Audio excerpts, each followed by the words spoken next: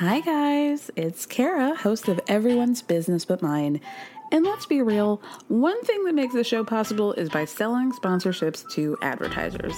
One way you can support us in getting more sponsors is by telling us a little bit more about yourself. You can do that by filling out a quick survey at the link in the show description. Plus, your answers are anonymous. They'll help us learn what you love most about the show and how to make it even better. The questions will ask you about the things that help advertisers understand the audience. It'll only take a few minutes, and it's an easy way to help the show. So you can find the link in the show description. Thank you so much, and stay tuned for the rest of the show. Hey, Dave. Yeah, Randy. Since we founded Bombas, we've always said our socks, underwear, and T-shirts are super soft. Any new ideas? Maybe sublimely soft. Or disgustingly cozy. Wait, what? I got it. Bombas. Absurdly comfortable essentials for yourself and for those facing homelessness. Because one purchased equals one donated. Wow, did we just write an ad? Yes. Bombas. Big comfort for everyone. Go to bombas.com/ACAST and use code ACAST for 20% off your first purchase. Hey, it's Ryan Reynolds, and I'm here with Keith, co-star of my upcoming film, If, only in theaters May 17th. Do you want to tell people the big news? All right, I'll do it. Sign up now and you'll get unlimited for $15 a month and 6 months of Paramount Plus Essential Plan on us. MintMobile.com/switch. Upfront payment of $45 equivalent to $15 per month. Unlimited over 40 gigabytes per month. Face lower speeds. Videos at 480p. Active Mint customers by 531.24 get 6 months of Paramount Plus Essential Plan. Auto renews after 6 months. Offer ends May 31st, 2024. Separate Paramount Plus registration required. Terms and conditions apply if rated PG. Listen, one thing I have a problem with is a victim mentality, and it's not all about you. Victim mentality? Yes. Bitch, I will fucking... I've been through so much, and I don't even... call me bitch. I'll call you bitch. You are a bitch, and you've been a bitch. Wow. Yeah. Okay. Here's the deal. Now we're gonna really talk about it, because you're really pissing me off. I'm gonna tell you what I'm gonna tell you, and you're not gonna tell me what I am and what I'm not gonna say. Wow. I like to see the real you. It's finally coming Nicole, out. I'll give you give me this energy, I'll give you this all day back. I'm giving you respectful energy. And the thing is like, don't go on about the real me. You don't fucking know me, okay? Clearly. Yeah. And nor do you. We're not friends.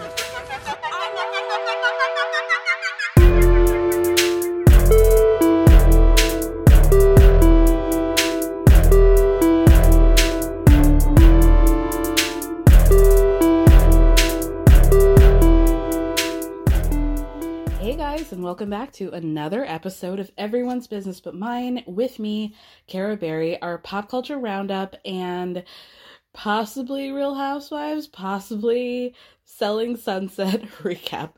Probably gonna do both. Here's the thing, your girl's not great at planning. I'm in the middle of watching Selling Sunset currently, and I'll probably finish enough to want to talk about it. And then there's Atlanta coming up. It's Sunday as I'm recording this. And so, that's just where we are. Loosey-goosey. Everything is very tentative and subject to change. I might not talk about either of them, frankly. We'll see. That's the fun of, me being like the manic pixie dream girl of the podcasting world. Like, you just never know what you're going to get. Usually you're going to be disappointed. So let's get on to the things that I have to talk about. Oh man, if you guys have been with me from like maybe literally day one, possibly even like episodes, I would say episodes 1 through 3, you will know that I've been following the story of Natalia Grace Barnett for ever. I am obsessed with it. It is such a bizarre tale. And shout out to Discover or the ID channel. They're going to be releasing a 3-part docu-series beginning Monday, May 29th. And I am so very excited. I'm going to give you guys a little background into why this story is intriguing. Maybe you've heard of it. So back in 2010, a couple, Michael and Christine Barnett, adopt a little girl named Natalia. They believe her to be a Ukrainian child. This is a last-minute adoption that happens. They think she's 6 years old, and they're like, yeah, we'll take the kid, right? But then things take a turn, according to them, allegedly. They claim that Natalia is not actually a child, but an adult, like a 22-year-old who has dwarfism, an adult who has been terrorizing their family, threatening to kill the mama and the kids, stab, poisoning the mother, things of that nature. And so what happened is the family was like, bye bitch, and then fucked off to Canada, leaving this person by themselves. And so people figured out, like, why is this seemingly child left alone with no devices? And so this kicked up this whole court case in which the Barnetts are claiming, no, this is like a fully grown adult. They have to involve her biological mother. Go watch the trailer. There are actually 2 of them. I posted them on my Instagram at Everyone's Business But Mine. But there's also another one. I'm sure they're on YouTube. Wow. I just feel so blessed and so lucky. We've been in a bit of a lull, or I have a little bit, at least with documentaries. And this one looks to really bring it, because this involves the Barnetts, who ended up during this whole debacle getting divorced. And so they've got their own issues going on. And Michael, according to this trailer, looks to be quite the character. At one point, he's doing a whole round of fisticuffs with the floor. So check that out. We'll definitely be talking about it. And I can't wait.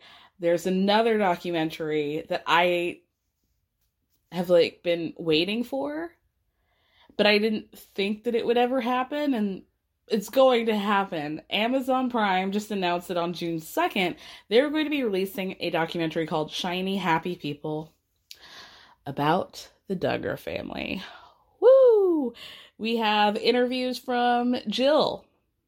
She's not the oldest daughter. One of the oldest daughters and her husband, who have kind of effectively defected from the family. They're still Christian, but it's like they're just not really. It looks like the documentary might center more on their faith that they practice with the IBLP, and Bill Gothard, who is the head of it, and how like limiting, misogynistic, horrible, keep sweet, light and bright, terrible to women, that sort of thing, push these like sweet values, and then let's get these bigots in the politics, right? That seems to be more of the thing, but it looks like they're also going to be heavily using the Duggars as their like prime example of the evils that go on in the IBLP faith, religion, doctrine, whatever you want to call it. So very excited about that.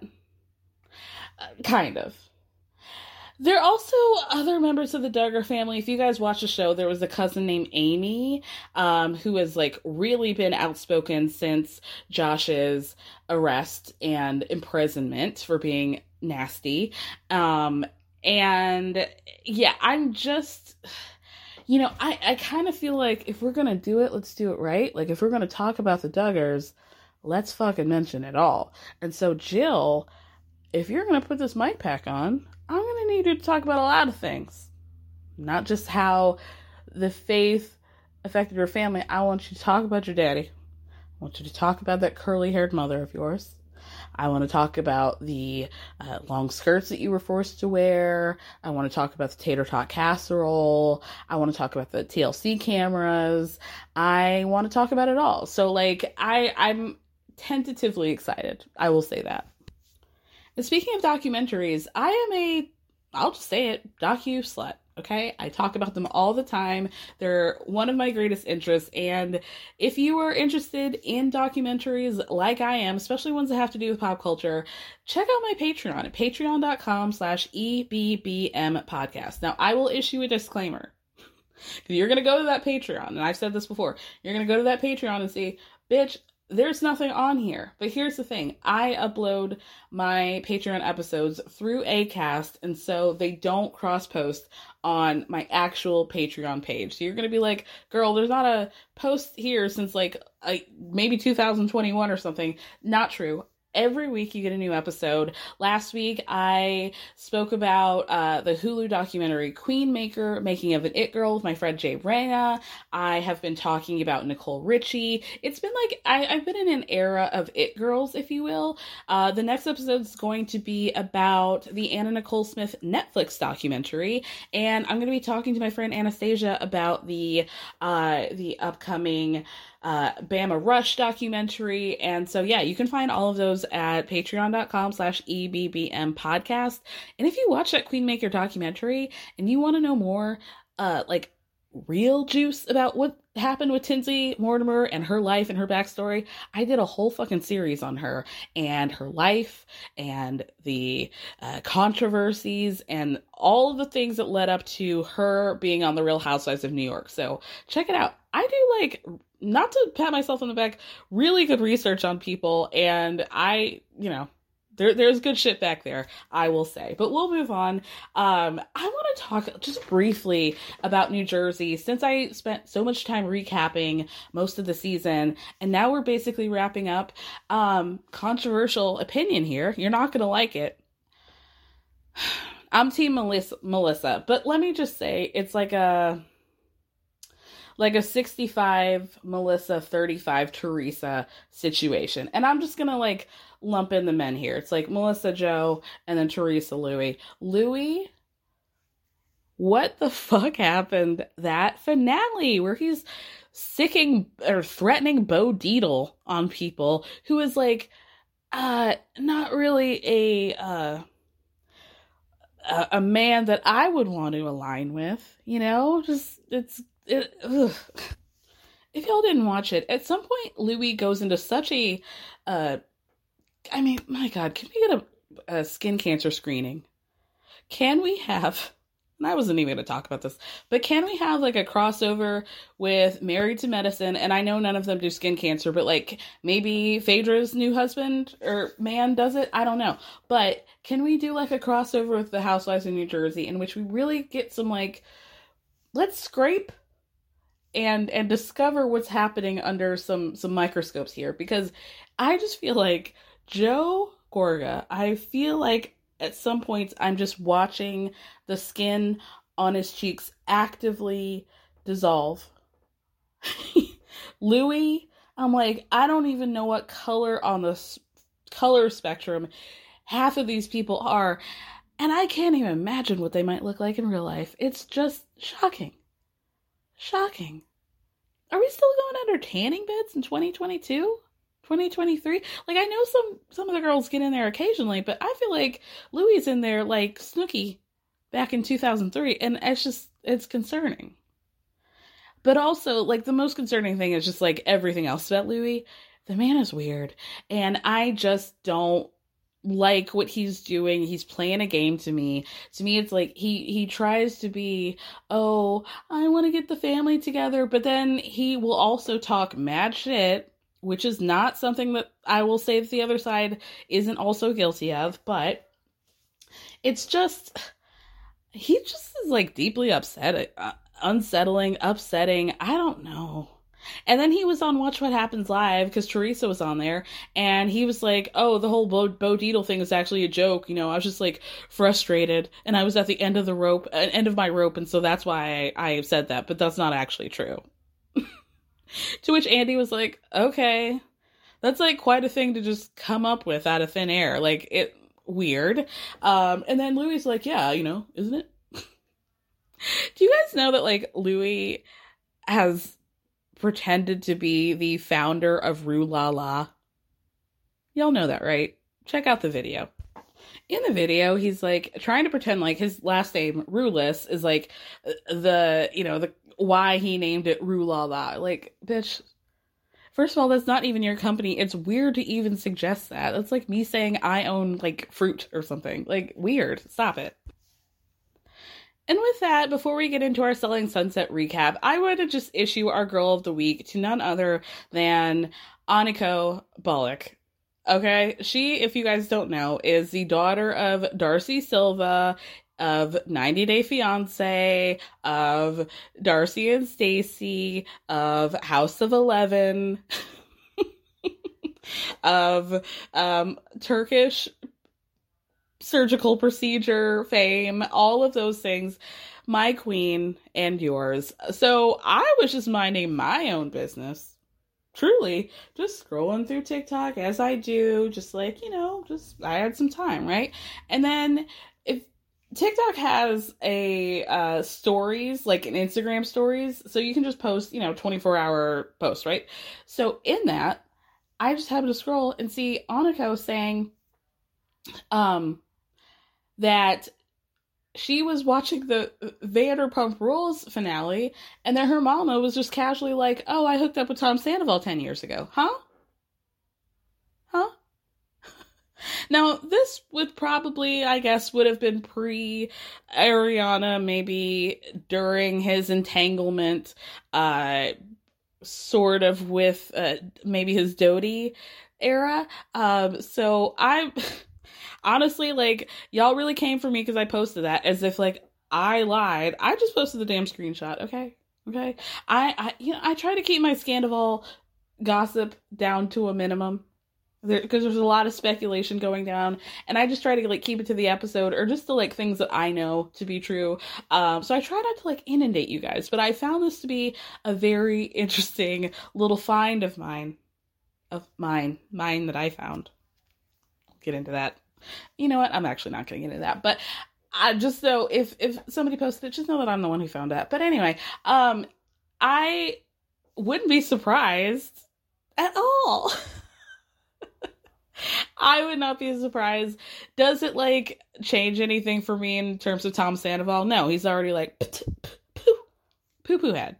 Poo-poo head number one. So, but it's an entertaining fact nonetheless. Just the visual of like a 2013, possibly 2012, shaving his forehead, Tom Sandoval hooking up with, any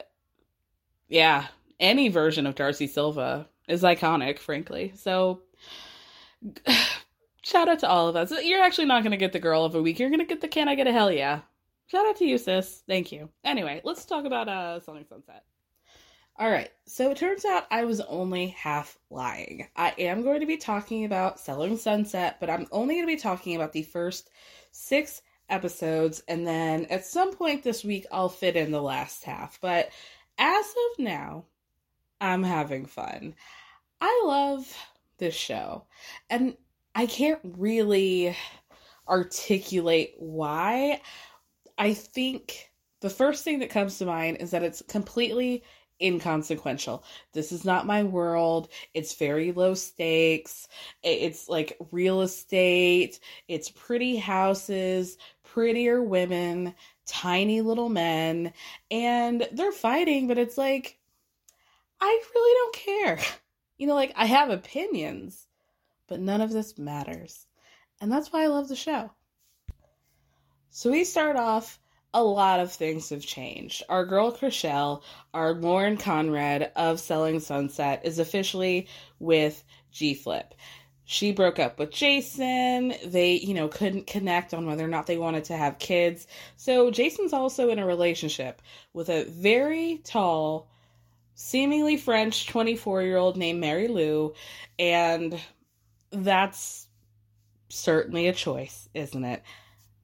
In the very beginning, we find out that things are kind of rocky between Chrishell and Mary, former BFFs, because they haven't really spoken because Chrishell thinks that Mary took Jason's side after the breakup in terms of like wanting to make sure he's okay and whatever. But Chrishell tells us at some point, like, I was hurting too, and Mary wants to try to seem like, oh, I just dove into a new relationship, but that little tiny man was out here hoeing and showing pretty quickly, and he can act like, oh, I was so devastated over this relationship, but then he had, just a merry-go-round worth of 20-year-olds going in and out of his penthouse. So, what's the deal here, right? Because of that, Chrishell has sort of stayed away from the O group. Things are awkward with Jason. Things are awkward with Mary. So she's just in like the studio dropping beats with G-Flip and pretending to play drums and doing like, like sexy I honestly don't know, but they seem to be having a lot of fun. What else? Davina, they still let Davina be there. Obviously, Christine Quinn has left. She made a lot of claims, burned a lot of bridges in between the seasons, and so, well, it's a wrap for you, baby. The fashion categories, let's get into that real quick. Category is random braid. 1 or 2, anywhere on your head, doesn't matter. Oversized blazers, bustiers, random gloves. Are they leather? Are they latex? Yes, the answer would be both. Newcomer Nicole's aggressive butterfly on her arm, working up a theory about people with butterfly tattoos, but actually, my sister has one, so maybe I should walk that back. Anyway, then we have our, new star, our new girl, our new brand new bitch in Brie Teasy. Former wife of Johnny Manziel. I think there's some drama there. I don't do football, but I've seen some headlines. He seems like a disaster. And also, Nick Cannon's 18th baby mama. I don't know. She gave birth to Legendary Love, and she's the new lady at the O Group. She has this kind of voice that I think is the new vocal fry. It's this pills. Pills, and my voice, my volume never goes above a 4. But it's forceful and also very gentle, but also seems like she just doesn't speak very loud. It's a very interesting voice. Is there a term for that? I'd like to know. It's like Instagram voice. So I have several questions about Brie Teasy because she's just not part of the universe of people that I pay attention to. First of all, why are you trying to trick us into thinking that you're black, man? Why are you doing that? I'm seeing a lot of textured hair. I'm seeing the illusion of baby hair at the crown of her head. She's trying, and I'm not buying. Okay? I did one very quick Google, and her mom is Italian, and I don't think, this is not a Dolores in New Jersey situation. I don't think so. This is Kylie Jenner's friend Stassi situation. So I see right through it, and I will not abide. Also, she says at the top of episode 1 that she is 6 weeks postpartum. And I'm just going to need Canon Industries, or whatever his LLC is, to come up with better maternity leave. What kind of package is this, my guy? Terrible. You can't even get 12 weeks? Awful. Speaking of things that really gave me pause, at one point, Heather, who is pregnant, makes note of her needing to get a heads up on what they're going to be wearing to events because she can no longer wear a 00 or a 23 anymore. And honestly, I think I went deaf for the rest of episode 1. So who's to say what happened? There's a opening, a broker party. Chelsea Lashkani brings some of Brie's old co-workers from some of her modeling days. Modeling. Maybe we were modeling on a yacht. I don't know. Chelsea says that one of those girls comes from a billionaire family, and so she brings her and the other girl to kind of trip Brie up, which is exactly what Brie thinks, and so she feels some type of way about that, but we'll put a pin in that for a second. My other critique, and again, I'm only in the first half, I'm going to need bigger stars. Where is Simu Liu? I need better than Harry Styles owned this house 3 owners ago, or this is a house where sometimes Candace Parker or LeBron James play basketball in the indoor gym. I don't care. This is owned by some Australian basketball player. First of all, I didn't even know you guys played basketball in Australia. Y'all got money like that? Y'all got basketball money like that?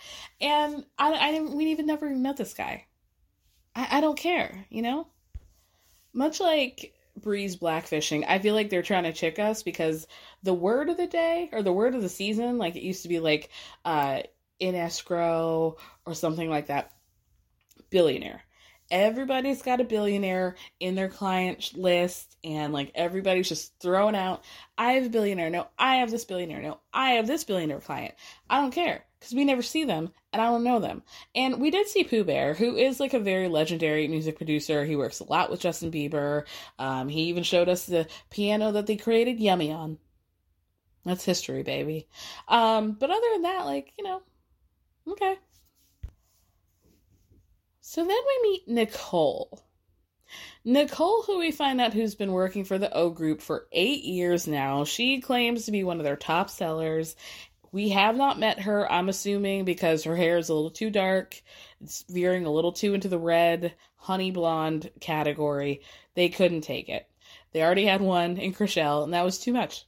You only get one. Apparently, she feels some type of way about Chrishell because years ago, Jason put her on a listing with Nicole.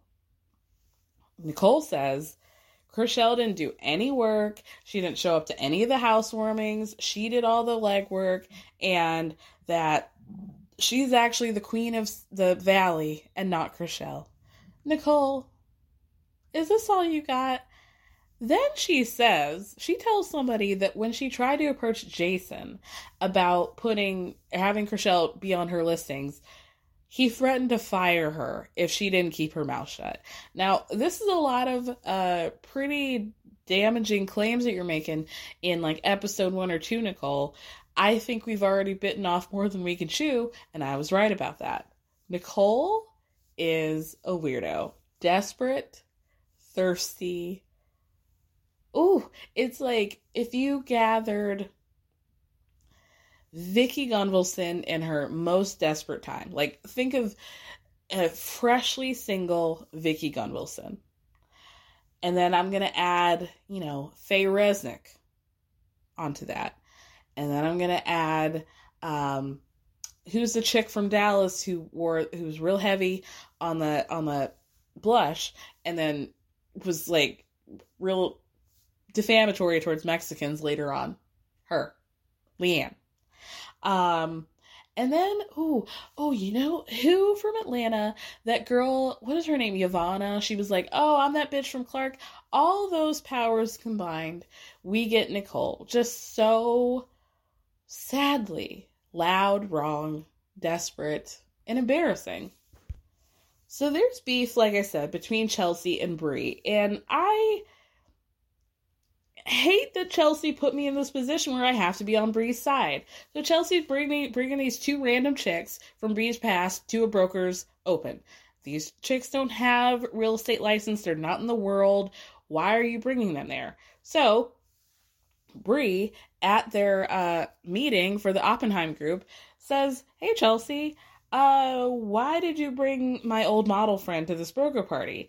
And Chelsea feels some type of way that she got called out in public. Now, you brought these people to a work event to rattle her, but you feel some type of way about being called out. So Chelsea tells Emma's Empanadas that what had happened was Bree's right. She was being shady. She did her research because she felt like pissed off that Bree got to join the Oppenheim group without having to sell a home first like she did. And so instead of being mad at the people in charge, she decided to dig up information on Bree, found that she had some mutuals, were like, oh, I'm going to bring these girls to this party, and what did she think was going to do? I honestly don't know. So for whatever reason, like I said, Chelsea's mad at Bree. And was like, why couldn't she bring this up in private? It's really unprofessional to bring it up in a public setting. But again, you brought people who weren't in the real estate industry to a professional event to piss somebody off. Somebody that you didn't even know. That's really some audacity, Chelsea. Don't make me be on Bree's side. So at some point, the topic of Bree's relationship comes up, or whatever the hell she's doing with Nick Cannon. And she's like, well, I'm in an open, but like, it's not open, but it's an open relationship. And when Nick is not filming, she sees him every morning, every night. But Chelsea is like, how is that possible? Seems like he's got a lot going on. And I'm not even talking about his career. He's driving to you at like, what, 6 o'clock? 6 in the morning, then he's got like an 8 o'clock, and then you have to factor in LA traffic, and then he's on a number 3 by like 2 p.m. How is he back in time for you? Fair question, but Chelsea, come on.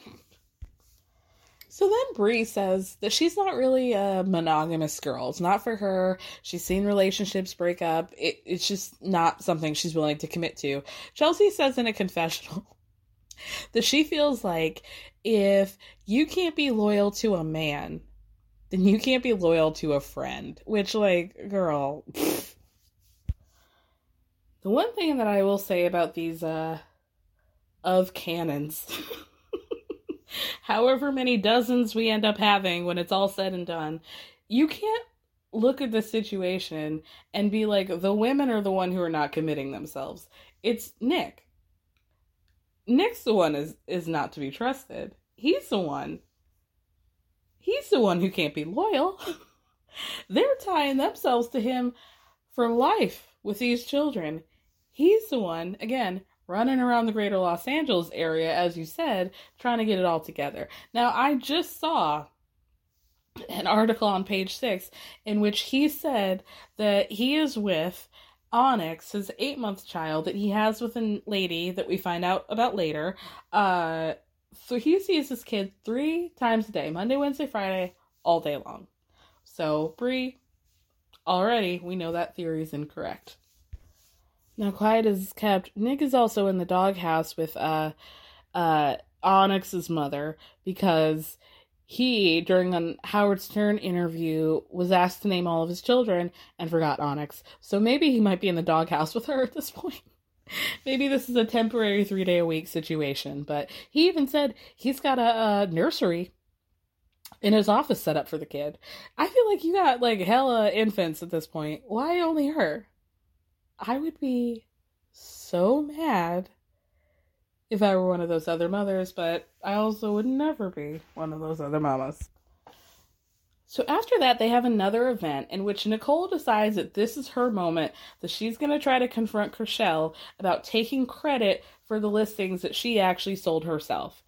So Chrishell tries to explain to her, I'm sorry, first of all, are you talking about listings from 3 years ago that we haven't discussed since then? We are? Oh, okay. Secondly, Chrishell tells her, Jason brought both of us on. I was overwhelmed during that time. Ultimately, like, I think she admits, like, I didn't really put as much effort into those listings. But here's the most important thing.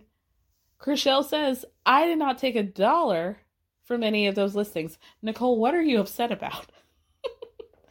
What are you mad about? I could understand if you felt like, oh, I'm on a co-listing with people who aren't doing shit and they're also taking an equal cut, but she didn't take anything.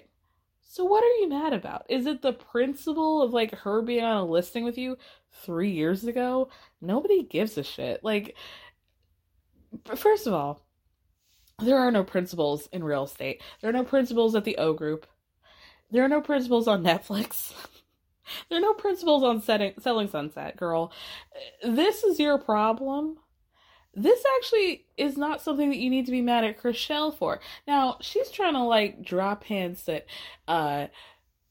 Jason felt some type of way about Chrishell. Like, he had feelings for her at the time, and that's why he was doing it. Also, it's worth mentioning that Nicole also dated Jason, like, 14 years ago, before Mary, before Chrishell, before whoever the hell else. And so she's like, I'm the OG, the original girlfriend. The things that she is like taking, like wants to be territorial about are so weird and inconsequential. Like, why would you care that 3 years ago your name was next to somebody else on a yard sign? Nobody's gonna remember that. And you got all the money from it. So who gives a shit? So Nicole tries to, like, make a stand in the name of her professionalism Now, granted, she's coming after this girl 3 years after the fact about something that she had no power to do. And so Chrishell rightfully is like, why are you bringing up old shit? And bring it up in the office now. So Nicole tells Chrishell that she has a victim mentality. And Chrishell rightfully calls her a bitch. A few times. And she ate that. I really love Chrishell because every time I forget that she, when backed into a corner, is like, actually, I'm not doing this shit with you. And I will go toe to toe. Watch me. That girl was born in a gas station. You think she gives a fuck? Absolutely not. I don't really know the science behind it. Maybe I'll ask Sheena. She's like a woman in STEM. But I feel like if your very first scents that you smelled in like your entire life are like gasoline and like Gatorade, I just feel like that sets you down on a path where you just like don't let a bitch talk to you any kind of way. I could be wrong, but later the girls have a birthday dinner for Heather in which Chelsea says that Mary needs to be better at navigating the fights that happen because Jason whisked Mary Lou Who off on a 3-week vacation and put Mary in charge. Chelsea feels like Mary isn't strong enough to be a manager, and she keeps repeatedly calling her out over this. Chelsea, he's only going to be gone for 3 weeks. This isn't like a torch, like, oh, well, I'll do it. You realize that Jason is the owner, and his name's on it, and it's not like you're going to just, like, have a coup and be like, I'm the captain now. He's going to come back from vacation. This is just like, like a figurehead. Watch the kids while I'm gone, while I go to the bathroom. You know what I mean? Later, Nicole is able to film a scene with Mary, trying to squeal on Chrishell, being like, after I had that conversation, Chrishell, I was getting phone calls from my friends saying that Chrishell was talking shit about me on Instagram story, and then I'm getting text messages and emails and phone calls from Chrishell at 4 o'clock in the morning that night. I can't believe it. This is crazy. Did this actually happen? I hope we actually come to see whether or not this actually happened. I'm going to need a full circle moment on this. But Mary's like sticking up for Chrishell as she should because Nicole has nothing. This is so stupid. And this is why I love the show. We're arguing heavy about things that don't matter at all. So Mary's like, we need to have peace, okay? Peace at the O group. I personally don't think that Chrishell has a victim mentality, but I need you guys to just like pause. We're gonna handle it when Jason gets back. Leave me alone, Nicole. Then Nicole claims that she's respectful, but it's hard to watch me. This is me. It's hard to watch somebody be such a loser. In an acid wash, like, onesie, like a short onesie. It's hard. At the end of episode 4, Chelsea says that she was with Bree, and she's telling the girls at the offices. She was hanging out with Bree at some point when Bree holds up her phone and shows her the announcement that Nick Cannon has sired yet another child. Seems like Bree didn't know about that. So Chelsea makes some good points about, once another baby's brought into a picture, it's going to take away from all the other children, the time, the, attention, all of that. And how, like, if you're going to be in an open relationship, there needs to be communication. You can't just be like reading Variety or Twitter or, the Shade Room and finding out that the man you just had a kid with is having another kid with somebody else. But then Chelsea loses me when she says that, like, ultimately she doesn't feel like she could ever be close or have a friendship with Bree because she's a Christian and their values just don't align with each other. What? Hey, I'm Ryan Reynolds. Recently, I asked Mint Mobile's legal team if big wireless companies are allowed to raise prices due to inflation. They said yes. And then when I asked if raising prices technically violates those onerous 2-year contracts, they said, "What the f*** are you talking about, you insane Hollywood ass?" So to recap, we're cutting the price of Mint Unlimited from $30 a month to just $15 a month. Give it a try at mintmobile.com/switch. $45 up front for 3 months plus taxes and fees. Promo rate for new customers for limited time. Unlimited more than 40 gigabytes per month. Slows full terms at mintmobile.com. Since 2013, Bombas has donated over 100 million socks, underwear, and T-shirts to those facing homelessness. If we counted those on air, this ad would last over 1,157 days. But if we counted the time it takes to make a donation possible, it would take just a few clicks. Because every time you make a purchase, Bombas donates an item to someone who needs it. Go to bombas.com/ACAST and use code ACAST for 20% off your first purchase. That's bombas.com/ACAST, code ACAST.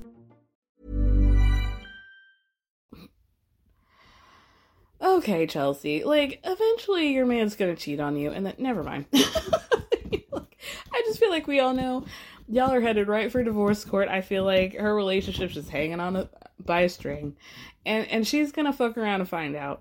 Like, you're a Christian, okay? So you're allowed to not be friends with people because, what? Because she had a baby? Like, you hear yourself? Like, it would make a lot more sense if you were just like, yeah, Bree's real goofy to have a kid with this dude. And so I don't want to be friends with her because of that. That would almost make more sense than being like, I'm a Christian. These don't align with my Christian values. Okay. And, like, I've moved past the clothing, but, I mean, if we're going to talk about things, does Jesus want you to show up to a showing in a silver dress that barely covers your vagina lips? Probably not. If we're going to talk about it, let's talk about it. Anyway, Nicole and Chelsea decide to get together to talk about how, Nicole feels like Mary wasn't prepared to take on this role. But again, Jason literally comes back the next episode, so who gives a shit? It's over. Conversation over. Jason ends up getting upset because Emma's empanadas tells him that the listing that they got for DJ Zed's $22 million home, they dropped it because they felt like they weren't paying enough attention to it. Oh no. Also, Romain, Mary's husband, is now like part of the O group in the construction side, but Jason's got some project. I don't know, there's some issue with the windows bleaching the wood floors. We'll figure it out. At the end of episode 6, Mary decides to take things in her own hands because she's now feeling like Jason's kind of leaving her high and dry. He's not really doing the job that she feels like he should be doing. So she's going to navigate this relationship between Chriselle and Nicole so they can hash their shit out. The way Nicole tries to completely rewrite history by being like, honestly, Chriselle, over anything else, I was just completely taken aback by your response because we could have had a normal conversation, but like the first thing you did was call me a fucking bitch. That's the first thing that came out of your mouth. Ma'am. Baby. You know you're on a television show, right? We're at season 6 at this point. You know we're all gonna see the conversation.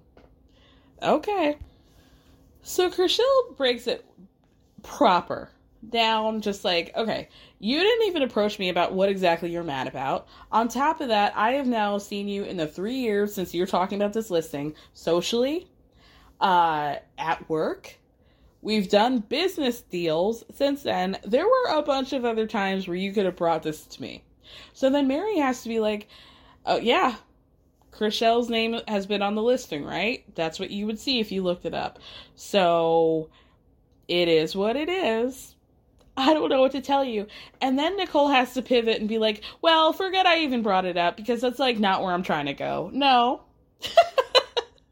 No. We're not doing that, ma'am. We are not doing that. Nicole tries to say that her actual point is that she thinks Jason put Chriselle on the listing because he had a crush on her. And Chriselle also is like, I don't love what you're implying here because you're talking about the time that I was still married. I don't love where this is going, and you better back it up. You better back it up real quick, girl. So Nicole tries to be like, oh, well, that's actually not what I'm saying either. Like, I'm not suggesting that. And gosh, Chrishell, you're really taking this personally. Girl, you have called her lazy, takes advantage. You said she's taking advantage of Jason having feelings for her. She's taking advantage of being on the listing. She's somehow ruining your credibility, or it's the principle of whatever the fuck.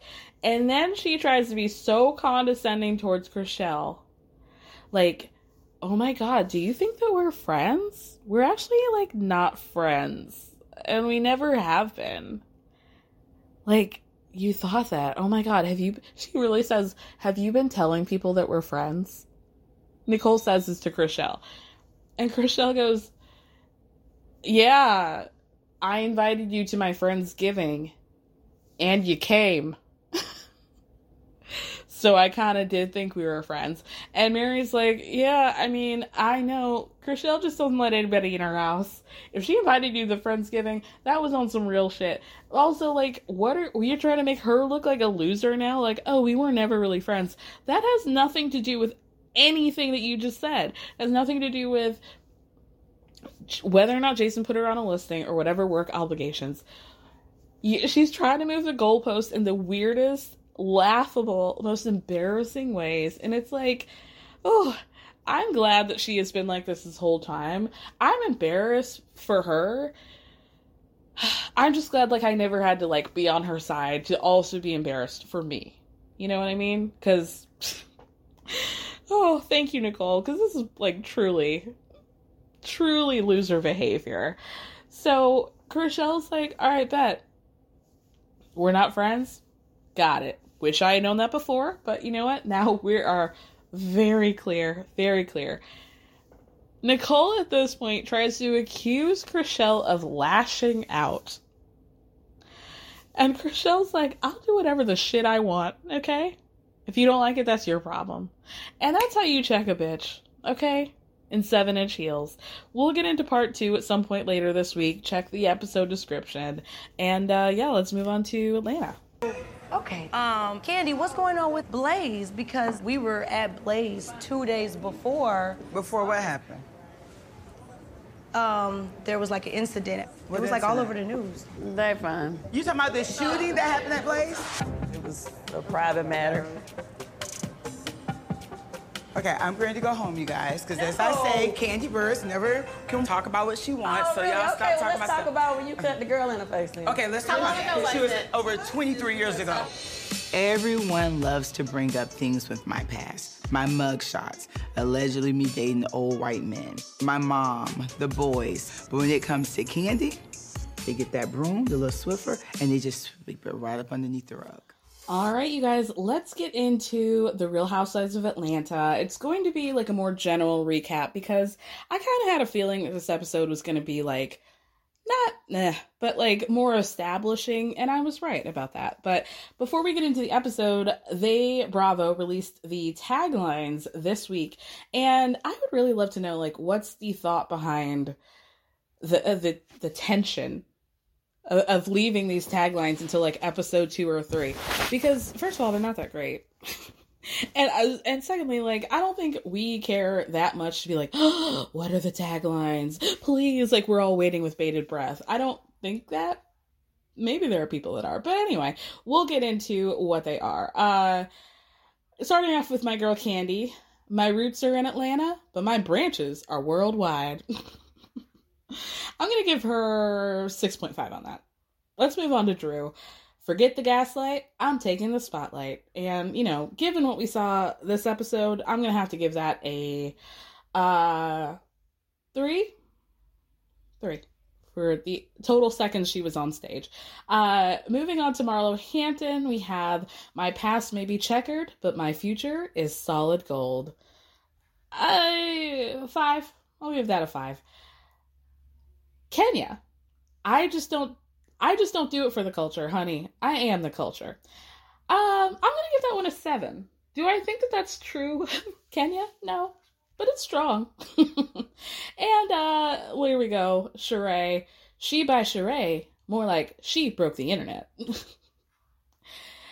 I feel like she doesn't understand what that means. I was talking to Giselle about this on Twitter. Giselle of Who Asked Me. And she posited the question is, do you think that, like, she thinks of that as a good thing? I believe was the question. And I said, to answer that, we have to be working under the assumption that Sheree knows what the phrase broke the internet means. And I'm not sure. I'm not sure about that. But anyway, we'll end up with Sanya Richards-Ross. If you can't keep the pace, stay out of my race. I feel like we could have had that last season. So for that, I'm going to give it a 5. All in all, not loving him. Much stronger we've had before, but that's okay. That's okay. Moving on with the episode. Sheree has Sanya and Marlo over for a meal that I can't place because there were so many things going on. It looked like a brunch. So we had like French toast and eggs, but then there was a whole buffet tray of spinach, cooked spinach, and then shrimp, salmon, lobster tails, potatoes, like breakfast potatoes. It was just a lot. It just seemed like a lot. Like, am I having salmon and French toast for breakfast? No, thank you. Again, Black people, find another fish. Can we move to a trout, a cod, something? I know, as a people, we love salmon. And we love doing all the things that we can do, but I think we may have exhausted the options. I think we're done. Let's just expand. I want us to all, just expand our minds. We're all I'm going to say about that. So the girls are back from BravoCon, and I love that we're talking about BravoCon. I love that we're not like, oh, what happened in New York? Like, we're just getting like a little bit of us breaking a fourth wall here and acknowledging, hey, we're not just like moms and businesswomen. We're actually like part of this network, and I appreciate it. So they're all like, oh my God, it was so positive. It was amazing. Except for Mama Joyce. Sheree says that she's shocked that at this point, Mama Joyce is still talking about Todd. Yeah, you and the rest of the world. And Marlo says that Candy basically needs to stop talking about her and start fixing what's under your roof, because the streets are talking and the streets are your mama. And then Sanya says that she's officially over Drew Sidora because Drew made a comment at one point on the stage about how, oh, did I give you a hard time last season, or were you trying to pull a hard time out of me? And she's mad because at the reunion, Drew flipped her hair in her face and then texted her some like sweet text message after the fact, like, oh, let's get together or whatever. But then she went back on stage and did that. So it feels like Sanya is kind of accusing Drew of like being fake, being kind of a flip-flopper. She never knows what she's getting from her, etc. Marlo's like, yeah, and also Drew looked like Michael Jackson, because why does she only have one glove on? Fair question. Sheree tells them about Kenya and the conversation that she had with Martell at the She by Sheree warehouse. And Sheree says in a confessional, I need my friends to respect Martell because he's kind, he's funny, he's got none of the arrogance or cockiness that I've seen on his show. Because if I had, I wouldn't be attracted to that person. Well, that's something we gotta unpack, Sheree. Like, why is he so horrible on TV, but so nice to you? Much like Katie was telling Ariana, I just find it very hard to believe that somebody could be so horrible to other people and so great to, other people. Something to think about. Anyway, Marlo says, girl, I was not feeling Martell either, but he's really put in the work. To which, like, I don't know if, like, Marlo would be... Like, if Marlo is my greatest champion of my relationship, I just, you know what I mean? I might have to take some time to reflect on that. But Sheree then is like, yeah, I know, like, he picked me up from the airport. I got a car service, like, after BravoCon, but he picked me up. And I'm like, yeah, he probably also called, like, TMZ or whatever paparazzi connection that he has in Atlanta to be like, oh, look at me picking her up from BravoCon. Sheree, why didn't we think about that? Like, yeah, obviously, why did he pick you up from the airport? He lives in Alabama. Probably hoping that he would get photographed. But anyway, next scene we have Drew and Ralph go indoor rock climbing because they're trying to keep their relationship in a good place since they were rocky last year. To put it least. What happened to that book? What happened to Ralph's book about how great of a step-parent he is to Drew's son that he didn't even tell her the book about until after he was like basically well on the way into the writing process? What happened to that book? Anything? Any movement? No? Okay. You dropped it like Drew, huh? And what happened to Drop It Like Drew? We dropped both of those. Okay. So anyway, they're going rock climbing. Okay. They're talking about how Drew's going to go from like an actual stay-at-home housewife to her potential singing career. And Ralph is like, yeah, I mean, I'm fine with that. That was always the plan. And now we're going to be like Ike and Tina. And Drew has to stare at him like, out of all the people, I thought maybe we would be Beyonce and Jay-Z. But Ike and Tina, maybe we need to unpack that. There are a lot of things that we need to unpack this episode. A lot of truths that people are telling out of their mouths and not even realizing it. So, yikes. So speaking of them being in the studio, Drew brings up the fact that that horny marriage anthem of theirs, you already know, has like 34,000 streams. And Ralph is like, oh, that's really bad. Like, it's excellent for how we did it with the rollout, but like there's been no marketing, no campaign outside of that. And so Drew says, well, I'm glad you mentioned that because it was kind of like you just put the song out and then you went back to your regular job. So I feel like we need to push it more. And then Ralph says, well, I feel like we need to focus on the other things that we have going on. So Drew in a confessional has to try to act like she's not disappointed about her husband and her marriage once again by saying that music was the thing that initially connected them. And it now kind of seems like he wants to back out. Yeah. He wants to back all the way out. And probably back to Tampa. Whatever was there for him. Anyway, then we have Kenya hard at work, screaming at people about pictures and why they didn't get them correctly. I don't know. Businesswoman, Kenya Moore Hair Care. She calls Manetta to ask her, are you going to help me or can you help me with this performance I'm going to do? She's going to be performing at the Magic City Classic, which is God, is there like a equivalent to that in white people? I don't think so. But basically, like, it's, HBCUs, historically black colleges and institutions, or universities rather, they'll come together, there's a football game, but, people are really there for the band. They want to see the bands. These are like huge operations, these bands. They're taken very seriously. They'll play current music, and it's not just like your, whack college football band that's just like, oh, here we are in a line and marching and doing trumpet. No, this is like real. There's choreo, there's dancers, and it's just like a big cultural vibe. It's just a vibe. So they asked Kenya to do her performance, and she's, channeling her best Beyonce. The saga continues with her convincing us that she has any connection to one Beyonce Giselle Knowles Carter, but she's going to be doing a homecoming style performance with the band, doing Kenya Moore Hair Care, probably all in purple, I assume. God bless. Then we go down to the Candy Factory. Candy and Don Juan, they're talking about BravoCon. Don Juan is shook, okay? We see clips from BravoCon talking about the things that pissed Candy off. Well, first of them being, she's on a panel with her and Mama Joyce, and Andy asks Candy, who would you trust more with your money, Don Juan or Mama Joyce?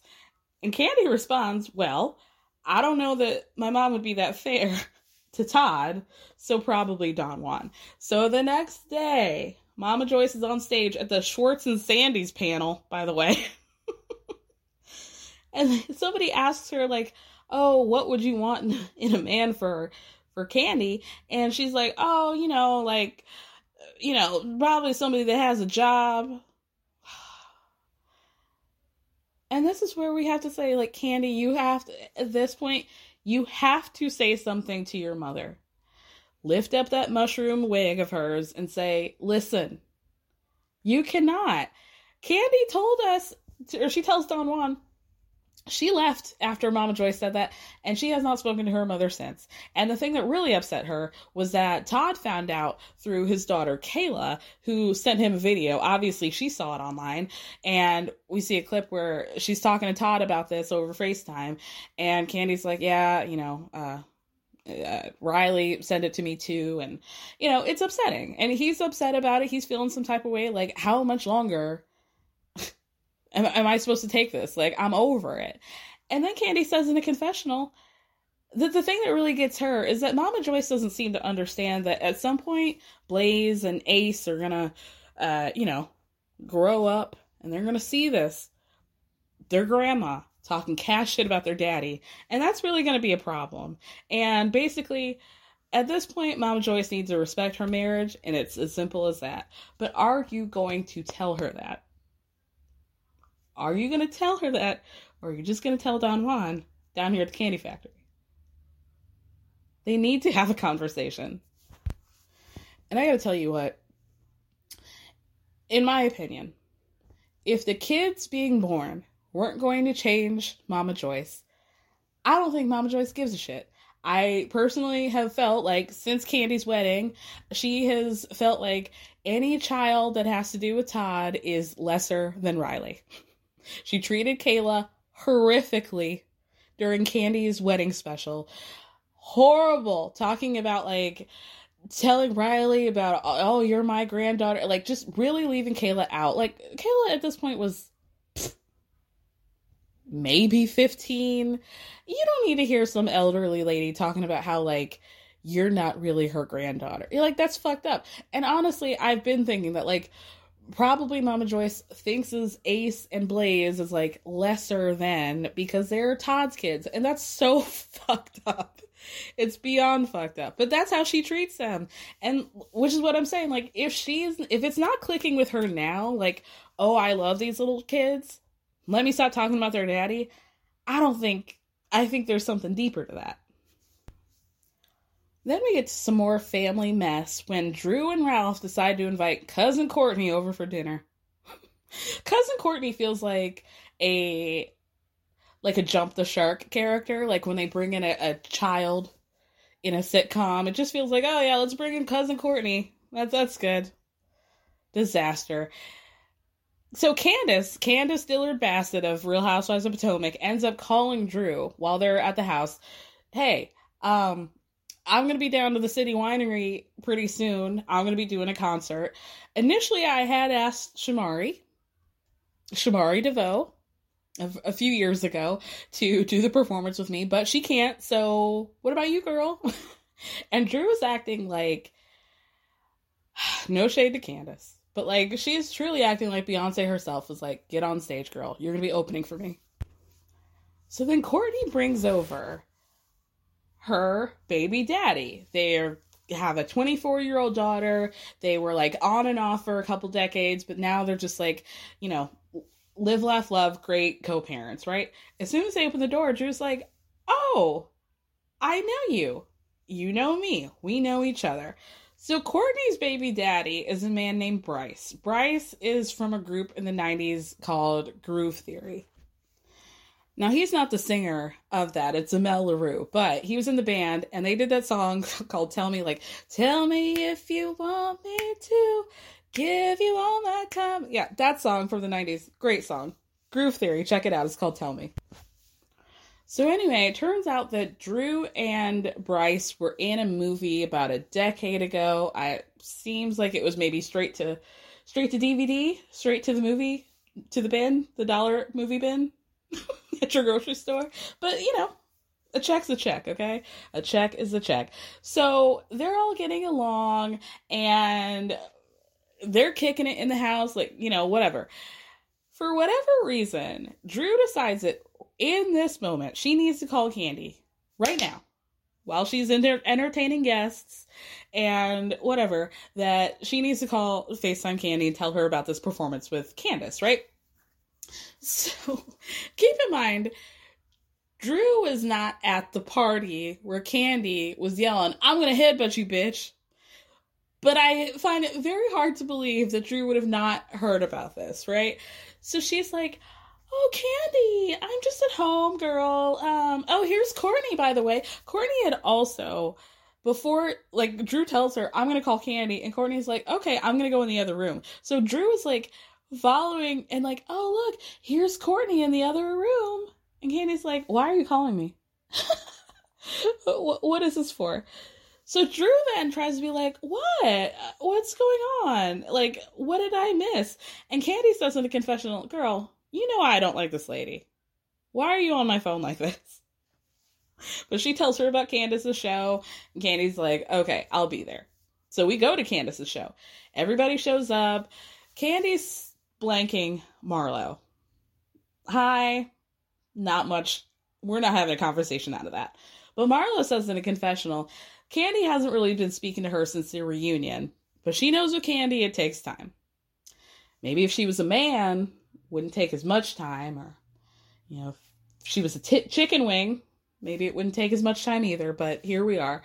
So Marlo gets up to go to the bathroom, and Moneta is like, "Oh, I have an issue with Marlo too, because she tried to play me when we were in Jamaica," basically calling Candy, like, or Moneta, Candy's, like, representative, if you will.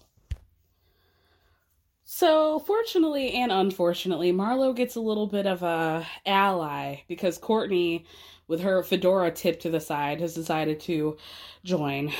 I hope we don't have to deal with Courtney too much longer, but we find out that Sheree is not going to be in attendance because, as she says in the confessional, "I'm sorry to miss an opportunity to see our girl flop it like Drew, but I'm under the weather." I guess we could not get the rights to any of Candy Gal's songs because we just see a montage of her performing with her 613 bust-down wig, 40 inches, blowing in that Beyonce grade fan. And God bless her for it. So then Drew comes out, and they listen, she did put her microphone up to her mouth, and noises came out, and they sounded good. Was that a song that they performed? Not really. It was more of a doo-wop pop, you know, like Divas Live. We're just gonna sing at each other, like, "Oh, oh, oh, oh." Like, it's just, like, not worth telling everybody that you were gonna do this, but it's okay. It's okay. We get the reaction of the other ladies. Because Drew is feeling pussy, okay? She's feeling like, off the stage, I could do this forever. Watch out, Candy. You're not going to be the only girl with a Grammy in this group. Like, strength, right? Candy says in a confessional, I would not have invited people to come see me and that be the only thing I was doing. And then Kenny goes, "That was not a performance. I wanted a little bit more than a woo, woo, woo." To which Marlo just goes, "Woo, woo, woo, a woo, woo, woo." And then Sanya says, "I'm not sure what that was, but what I do know is that I ran longer to clinch my 400-meter gold medal than Drew was on stage." And then they actually do show that Sanya was correct because she ran for 49.55 seconds and Drew was on stage for 43.25. Wow. So after the performance, all the ladies gather around backstage to kind of like hash that beef, squash that beef, right? Sanya starts off by telling Drew she's a little bit disappointed because she feels like they got to a good place, and then Drew the actress comes out. She doesn't know what's going on. And so Drew's like, "Yeah, I mean, I noticed that you unfollowed me on Instagram, And I think it was after you saw the merch that Ralph and I came out with, which leads me to a thing that I've said before, but we really got to talk about it. Housewives, we have to let a phrase get some legs before we run over to customink.com and place a bulk order on some hoodies. She invited me and then uninvited me. Who's gonna wear that? Who's gonna wear that hoodie that says she invited me and then uninvited me on the back, and it says Drew Sidora on the corner in the front? Who's wearing that? Let's really let it breathe. Let us as an audience like the phrase and make it a thing, and at that point you can make the merch. Let's create a market for you, and then we'll buy into it. But I don't even barely remember she invited me and then uninvited me. It was such a nothing. Planning for your next trip? Elevate your travel style with Quince. Quince has all the jet-setting essentials you'll want for your next getaway, like European linen, premium luggage options, buttery soft Italian leather bags, and so much more. And it's all priced at 50 to 80% less than similar brands. Plus, Quince only works with factories that use safe and ethical manufacturing practices. Pack your bags with high-quality essentials you'll be wearing for vacations to come with Quince. Go to quince.com/trip for free shipping and 365-day returns. Mom deserves better than a drugstore card. This Mother's Day, surprise her with a truly special personalized card from Moonpig. Add your favorite photos, a heartfelt message, and we'll even mail it for you the same day, all for just $5. From mom to grandma, we have something to celebrate every mom in your life. Every mom deserves a Moonpig card. Get 50% off your first card at moonpig.com. Moonpig.com.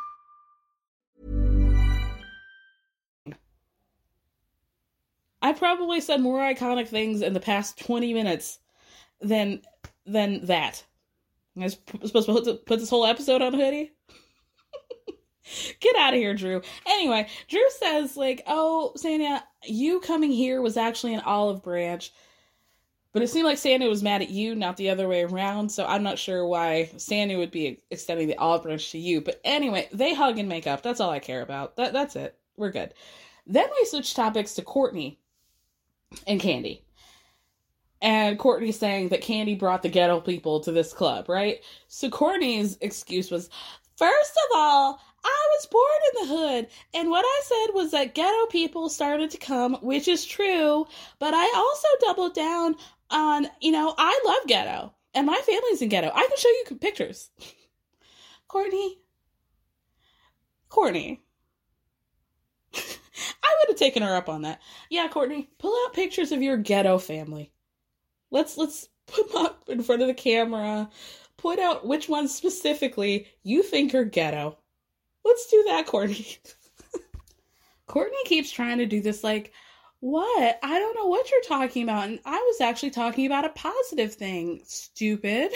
So Kenya clocks it and is it just feels like you're trying to start things up again. You're trying to be no, I don't want to go there. But you keep doing this nice, nasty shit that pisses people off. So Candy says, first of all, let's be clear. If people started coming, they should just be glad to have people that came to that venue to support them. I have a long range of friends. Long range. And you should never look down on the places that you came from. So Courtney keeps yelling, are you triggered? You seem really triggered, Candy. And Candy says, the only thing that's triggering me is you saying, oh, she doesn't know me, but she brought the hood out. She brought the ghetto out. Bottom line is, I bring everybody out. And I don't think the hood or the ghetto appreciated what you had to say. Thank you, Candy. Thank you kindly. Somebody tried to call Candy out the other day. Oh, Jason Lee. Jason Lee, our version, the version of Harvey Levin that the black community didn't ask for. And yet here he is. Jason Lee did an interview with Marlo last week in which he said that Tamar Braxton told him that Candy wears counterfeit clothes, fake clothes, fake labels. And even Marlo had to be I don't know Candy to do that, but okay.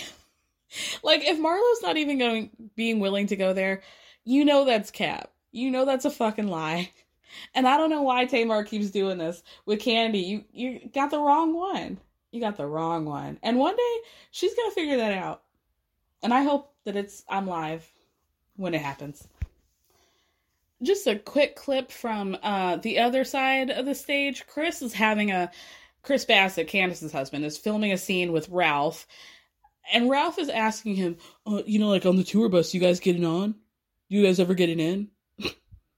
And Chris is like, there are like 10 other people on there. It gets kind of hard. It's a little difficult. Ralph, shut up. So back to the ladies. Sanya says, all right, in the interest of airing things out, because Courtney and Candy, we're just not going to find a solution to that, let's talk about why Monietta and Marlo have beef. This was kind of nothing, but I think that it led to whatever the fuck happened at the rest of the episode, so we'll talk about it. Basically, when they were in Jamaica last season, there was a scene where Marlo is feeling left out because she left herself out by saying something stupid to Candy, I'm sure. I know.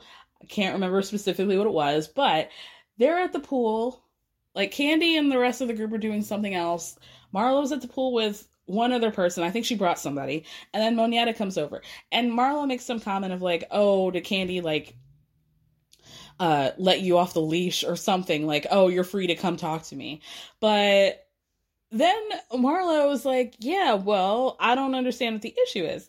She basically tells on herself by being like, well, Monietta, you said you were being a good friend to Candy. Candy's your girl, but you didn't want to be in the middle of it, so as long as you respect her, we're all right. And Monietta says that's exactly what happened. So then Drew says, well, Candy, what's going on with Blaze? Because I was there like 2 days before there was an incident. And so Marlo's like, what are you talking about? And Drew says, well, it was all over the news. But she doesn't want to say it for whatever reason. And so Marlo goes, oh, are you talking about the shooting that took place? So Candy's like, well, they're fine. It was a private matter. And Marlo gets up and goes, I'm ready to go home. Because, Candy Burris never has to talk about what she has going on. And Candy goes, okay, well, let's talk about how you cut that girl in the face then. And I don't mean to laugh, but this is where I mean, like, if people say that Candy's boring or she needs to get off the show, but Candy's saying, let's talk about how you assaulted a woman and stabbed her in the face. We want to talk about things with effortless. And I have to give it to Candy. Like, well, Candy probably shouldn't have brought that up. However, Marlo's getting upset that Candy can't talk about this, but this is also not Candy's situation to talk about. She didn't get shot. Her cousin got shot. And if this is an ongoing investigation and she doesn't want to mess it up by talking about it on camera, I don't think it's like fair to be like, well, I don't want to be here because Candy never has to talk about anything. She never has to open up her jar worms. Yes, she does. We see this all the time. Marlo says in a confessional that everybody loves to bring up stuff from her past, her mugshots, her allegedly dating an old white man, her mom, the boys, but when it comes to Candy, they just get that little Swiffer and sweep it right under the rug. So they end the scene, really no resolution, and then the screen says 30 minutes after production wrapped. So Drew's telling Marlo, I brought it up because I was there 2 days before the shooting and I was genuinely concerned. Marlo seems to be upset with the fact that maybe Drew didn't call it a shooting and instead referred to it as an incident. And so Drew says, well, it was on the news. Like, I didn't really need to call it a shooting. We all knew what it was, right? But I don't understand what she's upset about. Does she feel like Drew is protecting Candy in a way by not saying it was a shooting? Maybe. So Marlo sits down in a chair and Courtney's like kind of in the periphery. So she's like, Courtney, you need to stay here. And basically like, I need a witness that can confirm that when I'm talking to Drew in this moment, I'm sitting here, I'm being quiet, I'm not saying anything, and I'm letting Drew speak, right? So Drew says She wasn't trying to make a moment out of the situation because she's aware of what Marlo had gone through. She lost her nephew to gun violence, and Drew herself has also lost members of her family to gun violence as well. Marlo says in a confessional that Drew can't say shooting because she lost people to gun violence, but she lost somebody to gun violence as well, and it's triggering to her. This is why I'm confused. Like, if it's triggering to you, then wouldn't it be better that she called it an incident instead of a shooting? So, like, soften the blow a little bit? I really don't. I watched this a couple times now, and I'm really not sure exactly what Marlo is upset about. I really don't. So, Marlo says, if you feel like you're gonna, like, not gonna make a moment, and respecting it by calling it incident, and, like, you're gonna respect me the way that you respect her, I'm not trying to turn up. My nephew's dead, and he used to work at her restaurant. So Marlo explains that when Drew brought up the shooting, she was thinking about her nephew in his chef's coat, like, looking so proud. And, you know, we find out that this nephew died 2 years ago. He died in the summer of 2020. He briefly, or at some point, worked at Old Lady Gang. But this incident took place between he and his roommate. They got into a fight at their apartment, and the guy murdered him. So, we see some text messages in which Marlo's explaining, she's telling Candy what happened to her nephew. So she says, Candy Yams, do you have a guy named Quentin McNeil working for you at Old Lady Gang? And Candy says, yes, but he doesn't work there anymore. And Marlo says, that was my nephew. He got killed last night. And Candy says, oh, really? Now, I think a lot of people were taking it, what Candy, when she said, oh, really? I think people were like, oh, that's, like, pretty fucked up. But I think what she's saying is, like, oh, really? That was your nephew? Like, oh, like, she's putting the 2 and 2 together, like, oh, that was your nephew. Like, she didn't know, right? And so Marlo responds, his mom just said he worked there. And then it just says, like, he got killed last night by his roommate. And Candy responds, damn, I'm sorry to hear about that. Now, where Candy loses me is that Marlo says that she saw Candy the next day, and Candy pretended like she didn't even know what she was talking about.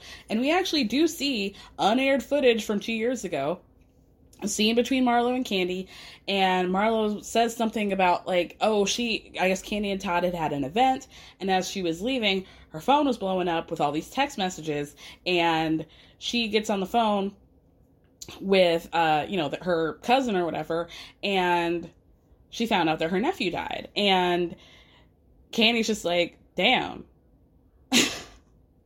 Now that I do have questions about, like, that seemed like a very muted response, even if she had not heard that information before. Seems like damn might be a bigger response to, after I left your event, I found out my family member died. Kind of odd, I will say. I will give Marlo a little bit of credit on that. So Marlo says, again, no one makes Candy talk about anything she doesn't want to, but people have allowed her to get away with it. But guess what? I'm calling you out. But she's fighting with Drew. Candy's not there. So Marlo takes Drew's hand and puts it on her chest and is like, can you feel my heart beating? Like, my nephew died. And Drew turns around and is like, we're not doing that. Like, I'm not doing that with you, Marlo. And so Marlo just keeps saying, my nephew is dead. My nephew is dead. And then she yells as she goes out to the window, like right in Drew's face, my nephew's dead, bitch. And Drew's looking around like, what happened? Where am I? What's going on? She seems very confused. Now, I will say, once Drew said her piece and Marlo was like, okay, can I speak? Drew's response was like, well, I'm done now. What more else is there to say? And so I think I really can't understand what okay, I know that Candy set her off. And I know that, like, maybe Drew's getting looped into this because she said incident instead of shooting. But could somebody explain to me why Marlo's mad? Because I want to know. And I also feel like it's one of those situations where, like, Drew could have been way more sensitive to the conversation. And when you have somebody saying in your face, so this family member died, you can't really be like, well, I'm done talking about this, so I'm leaving. I don't know. Obviously, we didn't see the whole conversation, but it just seemed like Marla was looking for empathy, and she wasn't getting it, and so she popped off. But I think that people were not understanding why she wanted empathy, because she approached this in such a confusing way.